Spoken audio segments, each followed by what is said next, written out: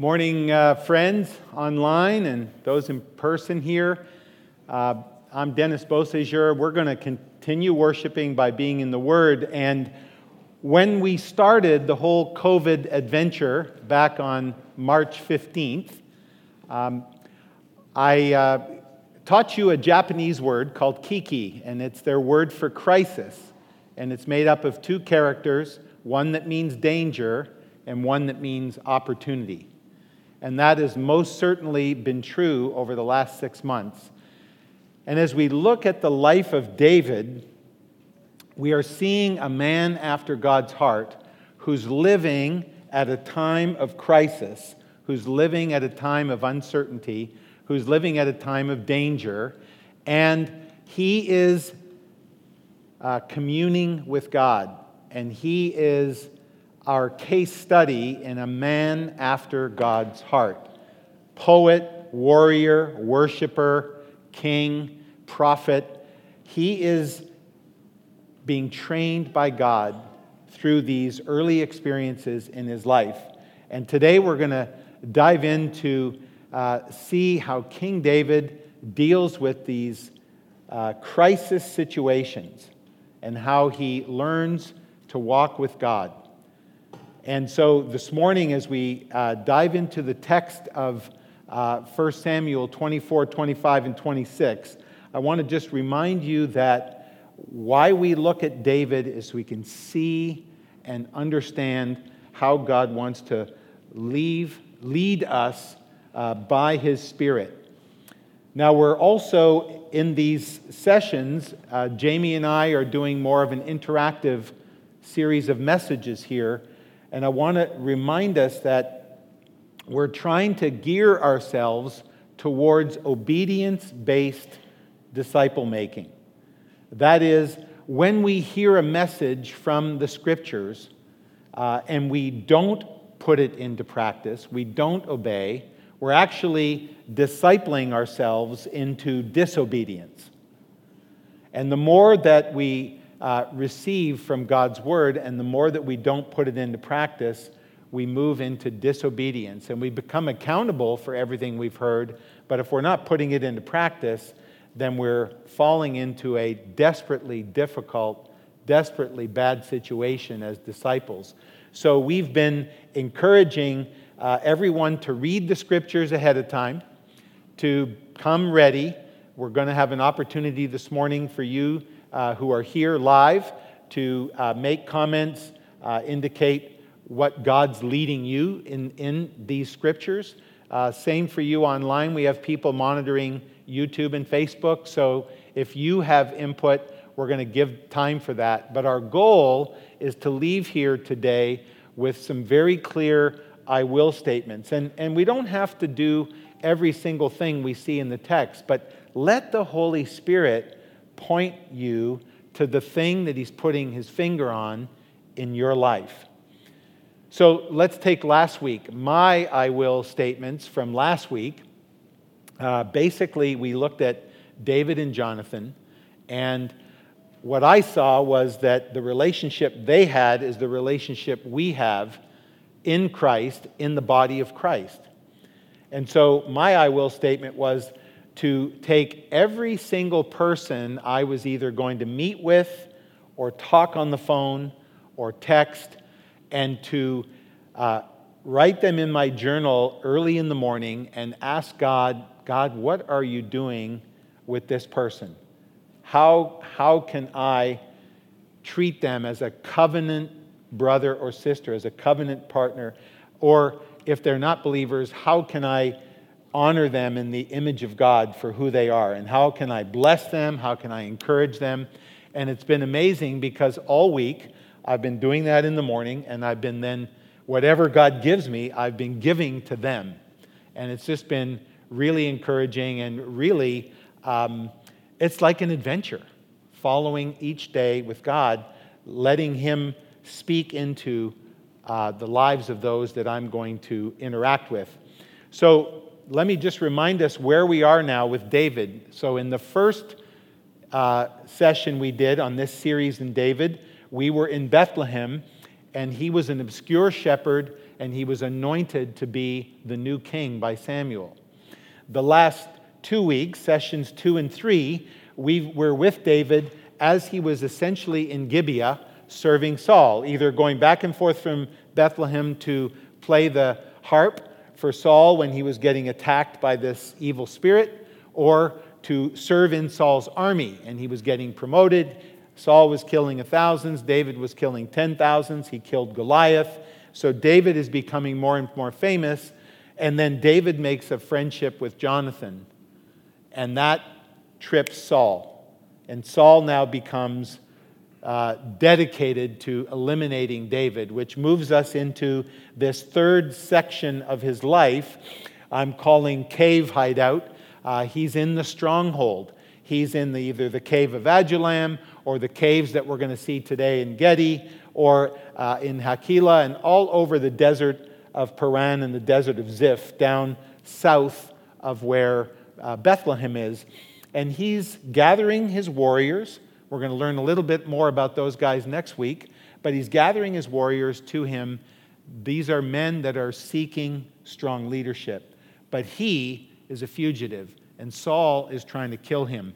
So that's where we are. And today we're going to look at 3 chapters, chapter 24, chapter 25, and chapter 26 of 1 Samuel. So in the first chapter, David is going to be hunted down by Saul. He's going to spare Saul's life. He's going to promise not to kill Saul's descendants.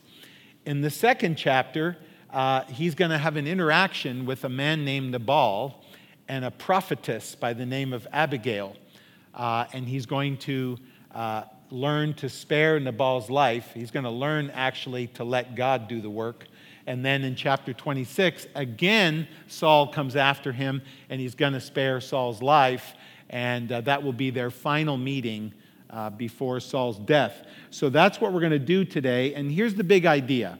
The big idea is we're going to learn today to know the will and the timing of God. This actually is a vital skill for a follower of Jesus. We're in the middle of a crazy season, folks. We're in the middle of wildfires burning millions of acres, no good air to breathe on the West Coast. We're talking about floods in the center-south part of the country, from Florida over to Louisiana. We're talking about hurricanes. We're talking about storms. We are in the midst of a pandemic. Again, all kinds of conflicting information coming in on that. And then layer on top of that a negatively contested election with all of the fear-mongering that goes on with that. And in the middle of that, people of God are to hear his voice. Individually and collectively, we're to walk in peace and serenity and confidence in the middle of that. But to do that, we have to know what the Spirit is saying. So today our prayer and my excitement is that we begin in fresh ways to hear the Spirit of God and to be individually intimately walking with God, but also collectively as a congregation to know the times, to be like the men of Issachar, to know the times and to know what we should be doing and to step into that in wisdom. So I'm going to start with some prayer because Psalm number 6 is a perfect prayer for us to think about as we come into today's text and today's service, where David teaches us how to pray. He has been with the Lord. He has been in anguish. He has been through some of the circumstances that we are experiencing today, and he prays this prayer. My soul is in deep anguish. How long, Lord? How long? I'm worn out from my groaning. All night long I flood my bed with weeping and drench my couch with tears. Away from me, all you who do evil, for the Lord has heard my weeping. He's absolutely confident that he's hearing the Lord and the Lord is hearing him. The Lord has heard my cry for mercy. The Lord accepts my prayer. All my enemies will be overwhelmed with shame and anguish. They will turn back and suddenly be put to shame. David knows that, as we know, one day God will set all things right. We have nothing to fear. But we can pour out our hearts to Him. We can pour out our tears to Him for the situations that we're facing. Some of you have parents that are declining and even in hospice, and it's near the end. Some of you have challenging pregnancies. We have all kinds of everything in between of difficulty and stress. We are in the middle of a furnace, if you will, of stress, and God says, I hear your prayers. Bring every danger. Lord, we bring every danger and burden to you today. We ask you to help us stand firm against the enemy, to remind us that the enemy, Lord, is not people, but is the powers and principalities in the dark places, the evil spirits and wicked spirits in the heavenly realms. So, Lord, as Jesus did in Gethsemane, we lift up all these tensions to you. We ask you, Father, teach us through the life of David. And we pray in Jesus' name, Lord, that you would know and guide us through each and every danger and each and every opportunity. And God's people said, Amen. All right. So we're going to dive into the text. Jamie, come on up and give me a hand. Guys, welcome Jamie up here. And amen. So we're going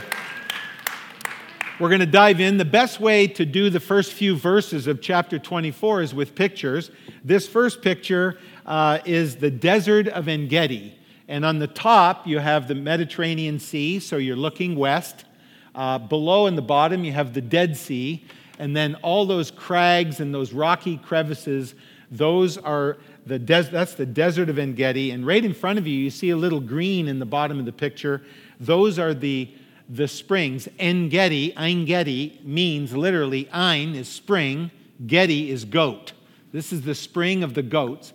And these canyons that you can see going in are filled with wild goats.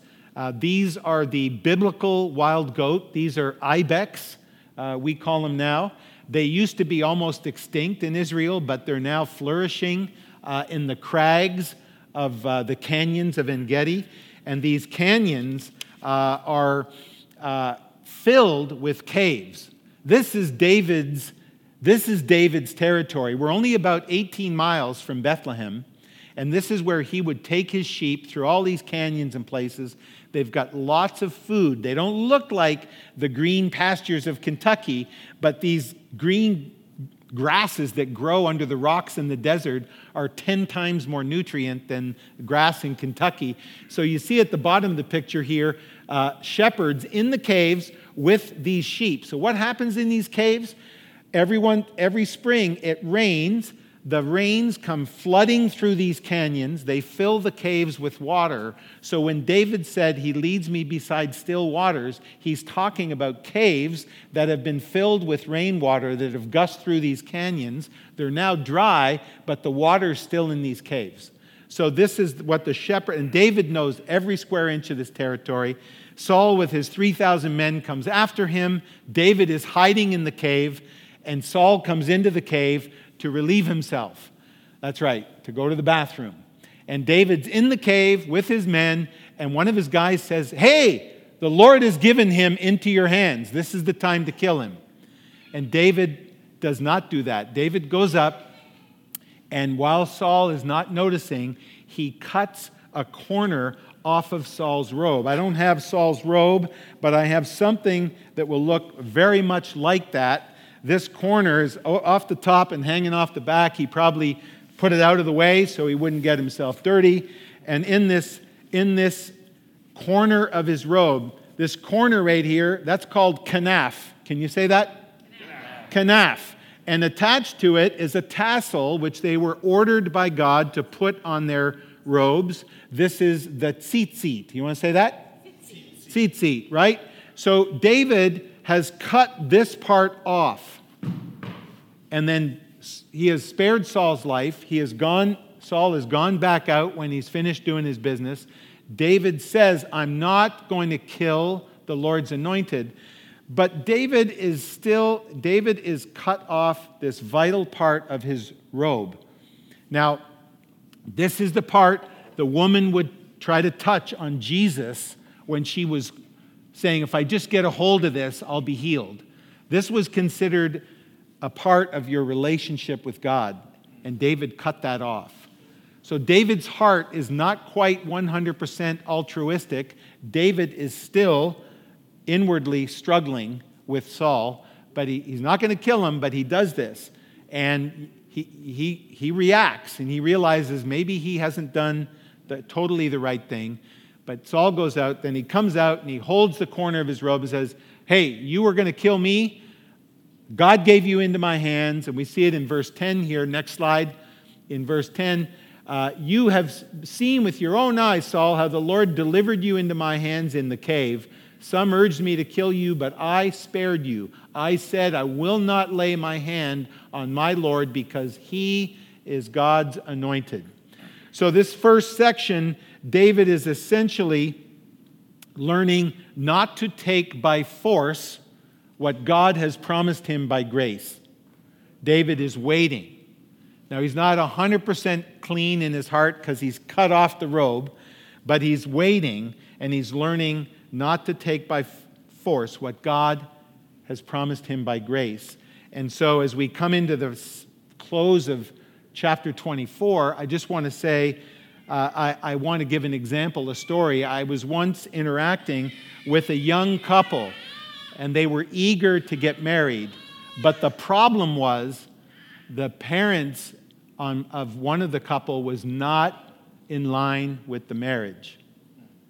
Was not in line with the marriage. And I told this couple, I said, if you guys are supposed to get married, then God will bring it about. But right now, with one set of parents opposed, you need not take by force what God may want to give you by grace. And they relented, and thank God they did. But it's that reading of the circumstances that we need to learn how to do. Before you put that nasty comment on Facebook, you have to think, is this the right time that God wants me to say this right now?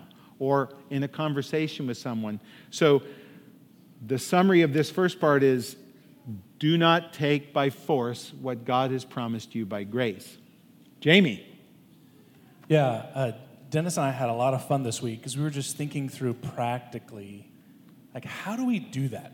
How do we follow the Lord's timing? What are the ways that we would know what God is saying for us to do? For instance, you cannot find a Bible verse that tells you marry this person or take this job or vote for this official or whatever. There are no verses that say that. So how do we know God's will? And so when we look at David being a man after God's own heart, practically, we want to look at David's life and say, okay, how was he hearing from the Lord? How was he following the Lord? And so in this particular section, there's something really interesting that happens. And in verse 5, it says that after he cut the kanaf there, the corner of Saul's robe, very interestingly, says David's heart struck him, or his conscience was struck. What we see in David is that something happened on the inside, and he realized, I've done something. His heart was struck. And it was interesting, I just looked at that phrase, his heart struck. That happens one other time in David's life. It's in 2 Samuel 24, verse 10. It's when David numbers the people, and he puts a census out. And the Bible says that his heart was struck, and he realized he had sinned against God. So I'm just wanting to show you something here. There is one way that we can know, and it has to do with the sensitivity in our heart to the Spirit of God. Like, there are times when I'm talking to someone, and I'm sure y'all are sanctified and don't do this, but when I'm talking to someone, and then there's this, I start to say something, and I realize I'm saying that because I want to look impressive to the person I'm talking to. Anybody know that? Yeah. I'll start to say something to make them think I'm smarter than I am. And oftentimes the Lord will I will feel in my heart a sense of, I shouldn't say that.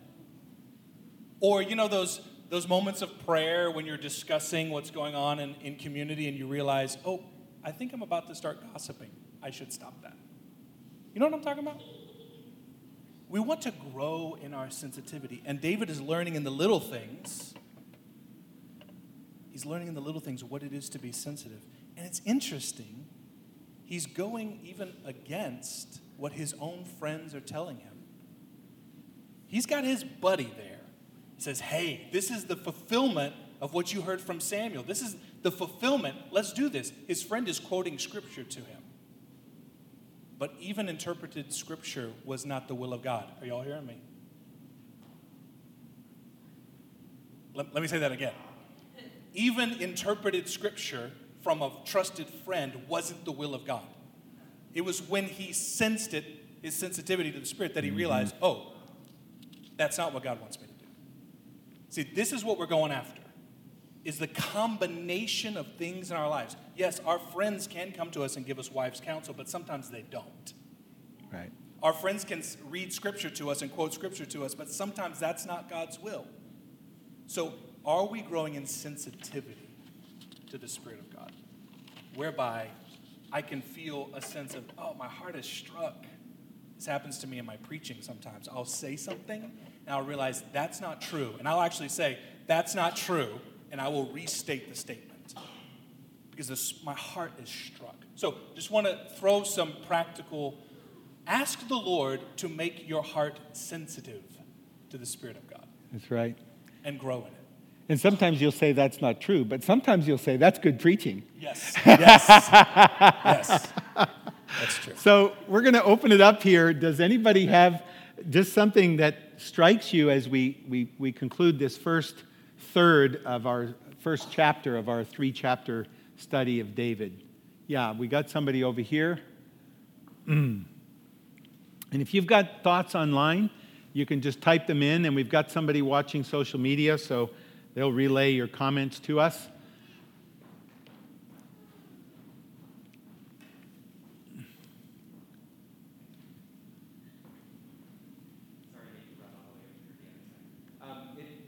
It just struck me that there are times God says, pull back.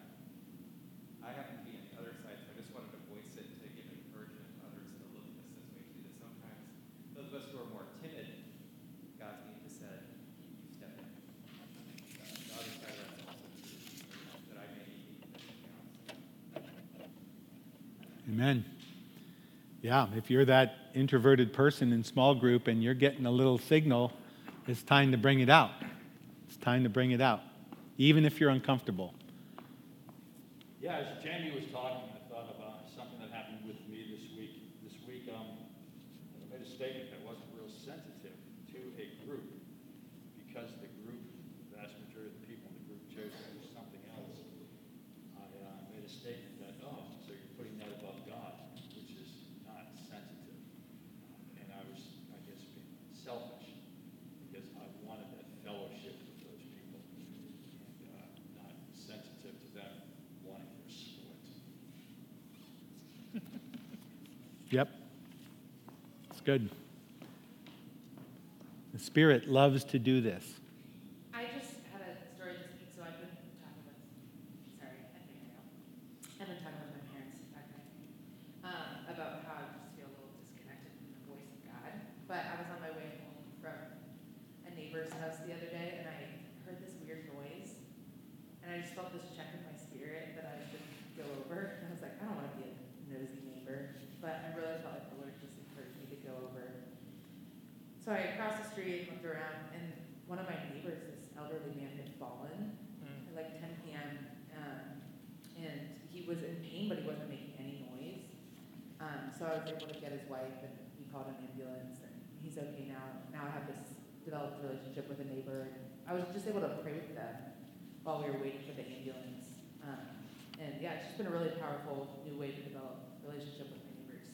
Even when I'm feeling distant from the Lord, he does really speak and makes it very clear when he wants us to meet. Amen. Yeah, and Meryl used the language, a check in her spirit, which I think is exactly what David is.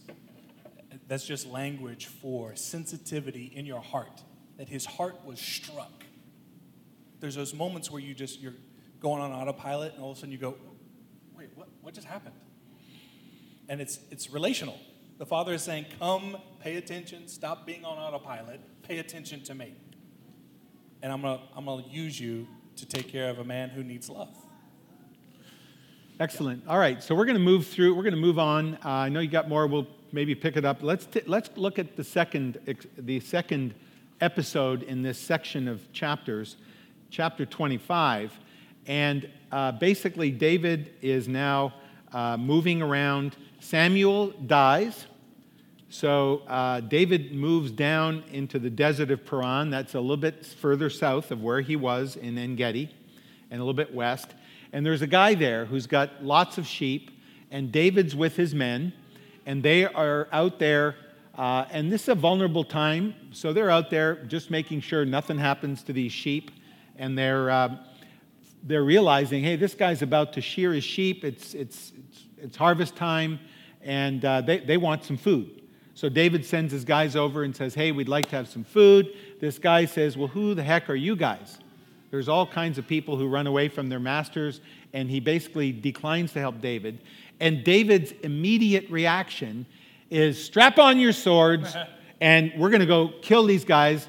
And, may David be treated ever so severely if there's another male living in the next few minutes. So David and his men head into this guy's home, and all of a sudden, the wife of this guy realizes that her husband has done something stupid and now gets food together, hustles over to David, bows before him, and basically prophesies to him, saying, you're going to be a great king and you don't want all this blood on your hands.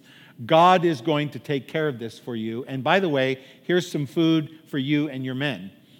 A very wise woman who's also a prophet. And so David recognizes, all of a sudden, he recognizes that God has saved him from taking revenge. And so you see it here in in 1 Samuel chapter 25. David, that next slide, there we go. David said to Abigail, this is the man's wife, praise be to the Lord, the God of Israel, who has sent you today to meet me. May you be blessed for your good judgment and for keeping me from bloodshed this day and from avenging myself with my own hands. Now, God has already spoken in Deuteronomy chapter 32, which David would be very familiar with. The whole idea of revenge is the Lord's. So David is now, through this prophet that God sends, so his initial reaction was sinful. He was going to take things into his own hands. God sends the prophet, Abigail, and she comes in, and then David then recognizes God is moving here. This person, the guy in the cave, was not from God. This person is from God. He knows in his spirit. He then says, all right, bless you. And then we read the rest of the chapter. It's an amazing chapter because it trains David, because all of a sudden David finds out that Nabal is killed by God. Nabal's name means fool. I don't know who would name their child Nabal, but this is not just a garden variety fool in Proverbs. This is the worst, nastiest, most evil type of, there's several words for fool, but this is like the worst word for fool. And so God moves, and David recognizes that. And so David comes into the end of the chapter, and he says, when David heard that Nabal, so God kills Nabal, right? So when David heard that Nabal was dead, he said, praise be to the Lord who has upheld my cause against Nabal for treating me with contempt. He has kept his servant from doing wrong and has brought Nabal's wrongdoing down on his own head. So God is now teaching David, do not avenge yourself. This was one of the, do not avenge your reputation. If you're managing your reputation, you're not supposed to. If you're sitting here with some relationship in your life where you are wishing them badly, that's a kind of a form of spiritual avenging. You need to recognize that and let the Holy Spirit check your spirit and be able to be a blessing to that person. Yeah. God moves in crazy ways. to set things right, to make things right between people who are of Him, who are praying. We have family members who are estranged. We are praying that God would break through and bring repentance to those estranged, stubborn family members. My friend told me a story. His brother just relayed to him. This is a crazy story. So the brother has a mother-in-law. The mother-in-law has been opposed to him marrying her daughter, to them having children. This is 30 years worth of opposition now. The woman has been nasty. She's been opposed to them having children. Every time they had a child, she was railing on them. 4 months ago, she's diagnosed with terminal cancer. She has months to live. They say, what are we going to do now? The husband and his wife with her mom. So they decide to do a fast. And they do a Daniel fast, like in Daniel chapter 10. And on the 21st day of their fast, the nasty mother-in-law calls him and says, I need Jesus. I'm literally, I need Jesus. So this woman gets filled with Jesus, gets filled with the Holy Spirit. She begins to bless her daughter, to bless the marriage, to bless the grandchildren that she has heretofore ignored and found miserable. And then near her death, she comes to them and she says, Did you have a fourth child? Because I saw a little boy with Jesus, and he said he can't wait to meet you. And they looked at each other and they looked at her and they said, Mom, we were pregnant for our fourth, but we never told you because we knew you would hate it. And we had a miscarriage at 4.5 months. So we never told you. Yes, we had a fourth. So God moved and healed that person. God moved, and what we want to see in this second section is, do not avenge yourself. Do not take things into your own hands, but let God, especially let God deal with troubled situations, troubled marriage, troubled relatives, troubled things. Let God, but energize yourself in fasting and praying. You want to do something constructive in this upcoming election season? Fast and pray that no one would interfere with our electoral system, right? And that the result, whatever it is, would be accepted by both parties, so we don't stumble into darkness. Let that be our prayer. Let's fast for that. That would be constructive. Let God move. Jamie. So just thinking again practically, okay. So we've talked about, obviously we know Scripture guides us in decision making. We saw this check in the spirit, or this heart being struck. But now we see a balancing. Emotions are good, and they can be used. Let the peace of Christ rule in your heart. So emotions are good. They are not always reliable. So I'm just balancing what we just said. Don't go off of just my heart was struck all the time. There is a balance to these things. If you notice, David is highly emotional. He's angry, right? And he's set. And he's actually confronted with a prophetess, with a female prophet.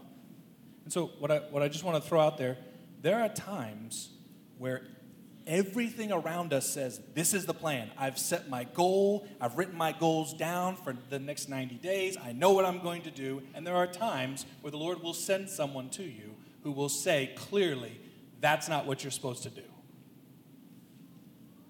See, we want to be in community so that we can hear from other people. Are y'all hearing me? It's not just what you feel. The will of God does not come to you just because of what you feel. You can have peace all day. That doesn't mean that's the Lord's will. I'm helping us see that we need multiple things happening in a situation to know what the Lord's will is. You may feel all kinds of peace and it still be sin against God. Sometimes you need community that looks at that and says, I don't think that's the Lord. I don't think that's from the Lord at all. Now, it's interesting. He already had community. Remember his guys. And he has community right now. All the guys have strapped their swords on. His community is saying, let's get them. But a random lady comes out of nowhere. So are you open to someone from out of nowhere entering into your world and speaking truth?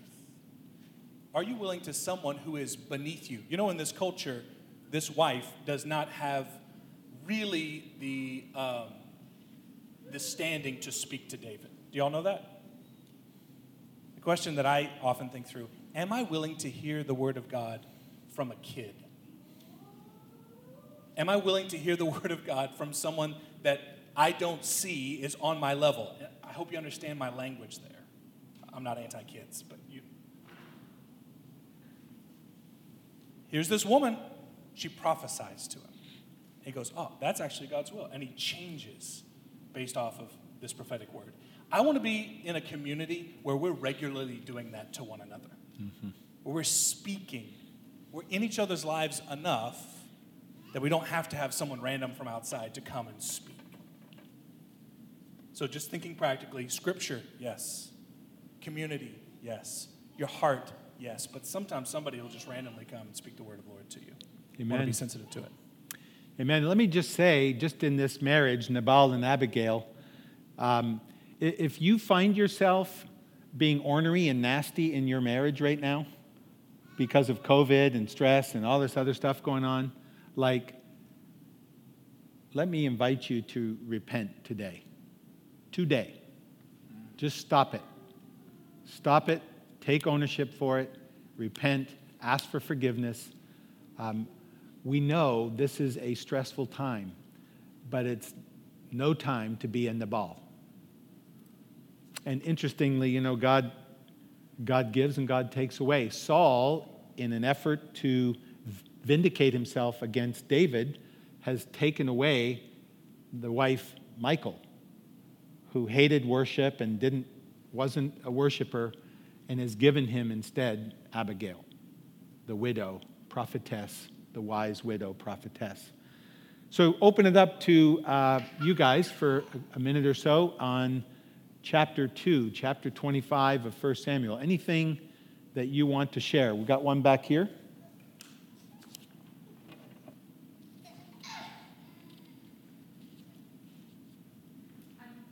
For me, looking through this chapter, it showed me we have a choice. Like, even in that moment, David still could have chosen to go and kill this guy. And I think we have to realize that, for me, I kind of got the theme of forgiving our enemies and how difficult that is, and that it doesn't happen overnight. It takes time. And that Amen. Jesus understands that because he was human as well, so he understands all of that emotion we have. But we also have to know it's a choice we have to make. Sometimes we have to make that choice every day Amen. to not rail against our enemies. Because there's people at work that sometimes I would love nothing more but put them in their place. Yeah. And I have to make that choice every day not to do that. And Right. it's not easy at all. It's good. Amen. All right, let's jump into chapter 3, chapter 26 of 1 Samuel, the third chapter this morning. Now here we see the progression of David. David has begun. He had this don't hurt the Lord's anointed thing, but he still cut off his robe. Then he met a nobody and was ready to kill him and needed further training of the heart. And now we have the third installment, and Saul is still after David. They're moving deeper into the desert. They're running after him. And in this third section, David is now over top on a canyon looking down, and Saul and his guys all fall asleep. And somewhere in there it says the Lord put them in a deep sleep, which is kind of like when he did when Adam was created and he was about to do the cloning thing to make Eve. He put Abraham into a deep sleep. These are not. This doesn't happen very often. This is a supernatural deep sleep. So David says, "Okay, I'm going to go down there. who's coming with me? And Abishai says, I'm going to come with you. And by the way, this is the time that God is going to make right on everything. And David says to Abishai, and Abishai is ready to run him through. And David says, and we've got the scripture here, chapter 26, verse 9 and following. But David said to Abishai, don't destroy him. Who can lay a hand on the Lord's anointed and be guiltless? As surely as the Lord lives, he said, the Lord himself will strike him, or his time will come and he will die, or he will go into battle and perish. But the Lord forbid that I should lay a hand on the Lord's anointed. Now get the spear and water jug that are near his head, and let's go. Now David has moved beyond living out of his emotions. He's now quoting Deuteronomy 32 again, and then he's now prophesying. David is a prophet. He's now saying the Lord has now clearly told David, look, I'm going to take care of this. And so David is saying, look, the Lord's going to strike him, or his time will come and he will die, or go into battle and die, but I'm not going to be personally manhandling this situation, because he's moved into a deeper place with God. He's now got revelation himself. He's now clearly, it's very clear. So he takes the spear and the water jug, and he runs back to the top of the hill, overlooking where everybody's asleep. This is the spear that Saul has used 3 times to try to kill him. This is the spear that Saul used to try to kill Jonathan. And David has now total restraint, and he yells back down, hey, Abner, I got the spear, I got the water bottle. You didn't protect your king. Na, na, na, na, na. And they all wake up, and Saul realizes, oh my gosh. So Saul finally comes to the place where he recognizes that David is going to flourish, that David is more loving than him, more godly than him, more of a man than him. And so this is the final meeting, and we see that they go their own ways, and they will never see each other again after this. And David has learned not to take it into his own hands, but you can see his heart is in a totally different place now. And he's not reacting, and he's not taking advantage of the circumstance, because he knows he's got revelation. He knows what God wants. So this week I received a prophetic word from somebody that said I should go to this event happening in Washington, D.C. called The Return, and that I should represent Cincinnati and bring some message to this gathering that's going on. And it's an interesting word because it comes from a person who's got a reputation in our city for prayer and prophetic words. But also what that person didn't know is that I'm watching my amazing grandsons this coming weekend. And it's not a one-man job. So I now am praying through that. I'd like you to pray through that with me, because I'm seeking to know, okay, what does God want? If he wants me to go there, I'll go. But it's something I'm going to have to hear. So now I've got a real world, my I will statement this week is to not only pass on what I learned in studying the character of David with 4 men that I'm discipling that I will meet with this week, but it's also to figure out, am I supposed to go to this meeting in Washington, D.C.? So it's practical, it's real, and David has come now through these 3 chapters, through a clear journey, his heart's being shaped and trained by God to hear and know and decide what he's supposed to do. Jamie? Yeah, so again, thinking practical, and then I want to quote Christine from online. Just thinking practically, when I read this chapter, because I'm thinking along the lines of, okay, what do we learn from David about decision-making and following God's will? And I was struck by the fact God put Saul and all the soldiers to sleep. This is a supernatural blessing for David, right? Like, this is a circumstance of favor. This is what we would call an open door. Are y'all hearing me? How many times have I seen an open door and I just assume, well, God's blessing this, so I should just go? I mean, seriously, this is your enemy, and now God has sovereignly put him to sleep? Strike him. So again, I'm trying not to be too complex and nuanced here, but again, even favorable circumstances does not mean God is in it. Even because you're being blessed by something doesn't mean that God is saying go. Again, it's the combination of all of these things. It's the Word of God, yes. And this is what Christine says. She says, it sounds like the main thing is our connection with God. Yes, ma'am. He can use whatever means he chooses to reveal his will to us. Emotions, scripture, prophecy, community. But we rely on him rather than just these things. Preach it. That's exactly right. Amen. That's exactly right. So just because it's a favorable circumstance doesn't mean that's the will of God to go now.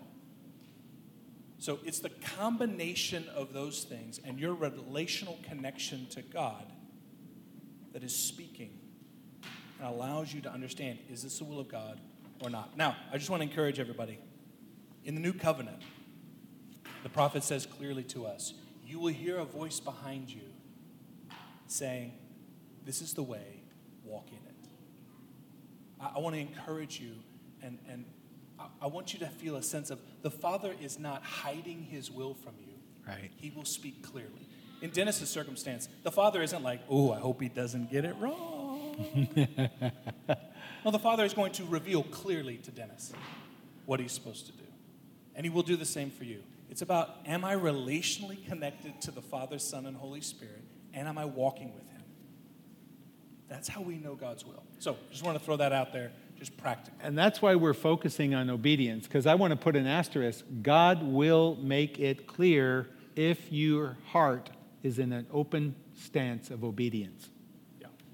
If you're playing games with him, he will hide himself from you. So, Jesus knew the Father's will and the timing of the Father. He rebuked Peter's effort to avoid the cross. He avoided plans to make him king by force. He refused to assign seats in his kingdom that wasn't up to him to do. He yielded his will in Gethsemane. He deferred to the Father on the timing of Israel's kingdom reinstatement, and he did not defend himself. So he knew, and we have that very same thing. And in summary, we've got a chart here that we can learn to know the Lord's will and timing because we've got all applicable scripture, in this case Deuteronomy 32, whispers of the Holy Spirit from prophetics or friends, soundings of my conscience, friends and community, circumstances and situation, and peace. And we would say, look at all these things and let them just wait until they're pointing in the right direction. They're all together. And if you've got conflict or someone who's dead set against this, who's got a position of authority in your life, then relent. Wait. God will make it perfectly clear. And when you've considered all these things and you do have peace, then you can be confident that you are moving in the right direction. So we're going to throw it open now to have anybody who would like to share an I will statement, something that as you studied this text this week, something that God showed you earlier or even this morning in the commentaries, please share with us and we will close with worship. So anybody, open floor.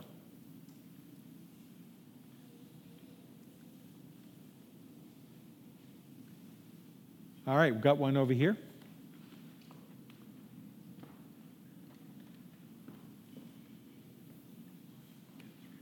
My I will statement is that I am not going to get into arguments with my family about politics, but I'm going to pray for them. Last night I had to put the phone down. It was getting ugly. And I hadn't gotten ugly yet, but it was going to get ugly. And the Lord just said, put the phone down. Just pray for them. Let God intervene in all of the stuff that's going on in our society, our culture, and that we're never going to win those battles. So God's going to win. Amen. My prayers for them. It's good. Excellent. Anybody else?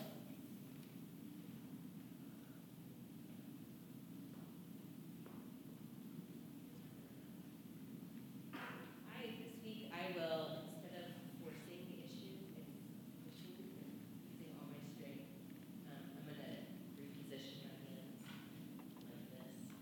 I have to be a visual learner, so I'm visual and open rather than forcing. And I think about it like antennas, just to consider what's the Lord speaking rather than me pushing. It's good. It's good. Excellent. Excellent. By the way, that has great value in marriage, parenting, relationships with coworkers. Absolutely. People can feel when things are getting forced. All right. Well, we're going to wrap up. I don't see any comments from the online crew. So we're going to wrap up with worship today. We're going to remind ourselves that God is faithful. Like Jamie said, He's not hiding. He's not playing a game with us. It's not like we have to dig down and find the golden thread. He wants to speak to us. More than that, He wants to be with us. He wants to be with us. And it is in that He wants to lead us through the navigations, the rocky crags of life, the steep canyons of life, the places, and He wants to bring us to the places of still waters, restore our souls. And so He's training us. He's training David in the desert. He trains all His leaders in the desert. And when you're in a desert, like COVID-19, or whatever desert you may be in, He's actually training you to hear His voice. He's training you to be the person He's created you to be and redeemed you to be. So if you're here today and you have wondered about Christianity, you're watching online, you've wondered, but what does it mean to follow Jesus? What we're saying is that it's a relationship, that He will open your eyes to things unseen. He will open your eyes to the realities around you. He will show you things. He will put things in your heart. He will put people around you. He will take your circumstances and He will bring you into a living relationship of joy and peace and love and abundance that transforms everything around you and everything in you to be the type of person that can be a follower of Jesus. He does it for us. So as He's training David to become a king, He's training us to become rulers with Him, subduers with Him of the new creation, of the thing that is coming, which is the kingdom of God. And when we do that, when we walk into that, we have miracles, we have signs and wonders, we have supernatural results of our prayers, like that mother-in-law who is rock hard, and 21 days of fasting broke her for the kingdom. And we can do the exact same thing. So, Father, as we wrap this time up this morning, we give ourselves to You afresh. We invite, Lord, those that need prayer to text or to meet us on the patio. But, Lord, I just pray for a supernatural anointing of the Holy Spirit over this congregation, over our time, that we would hear Your voice, that we would know Your heart, that we would bring the word into living obedience so that You can do what only You can do in our lives. And we do this for the glory of Jesus Christ and for the well-being of all those around us. And God's people agreed and said, Amen. So let's worship our faithful Creator together.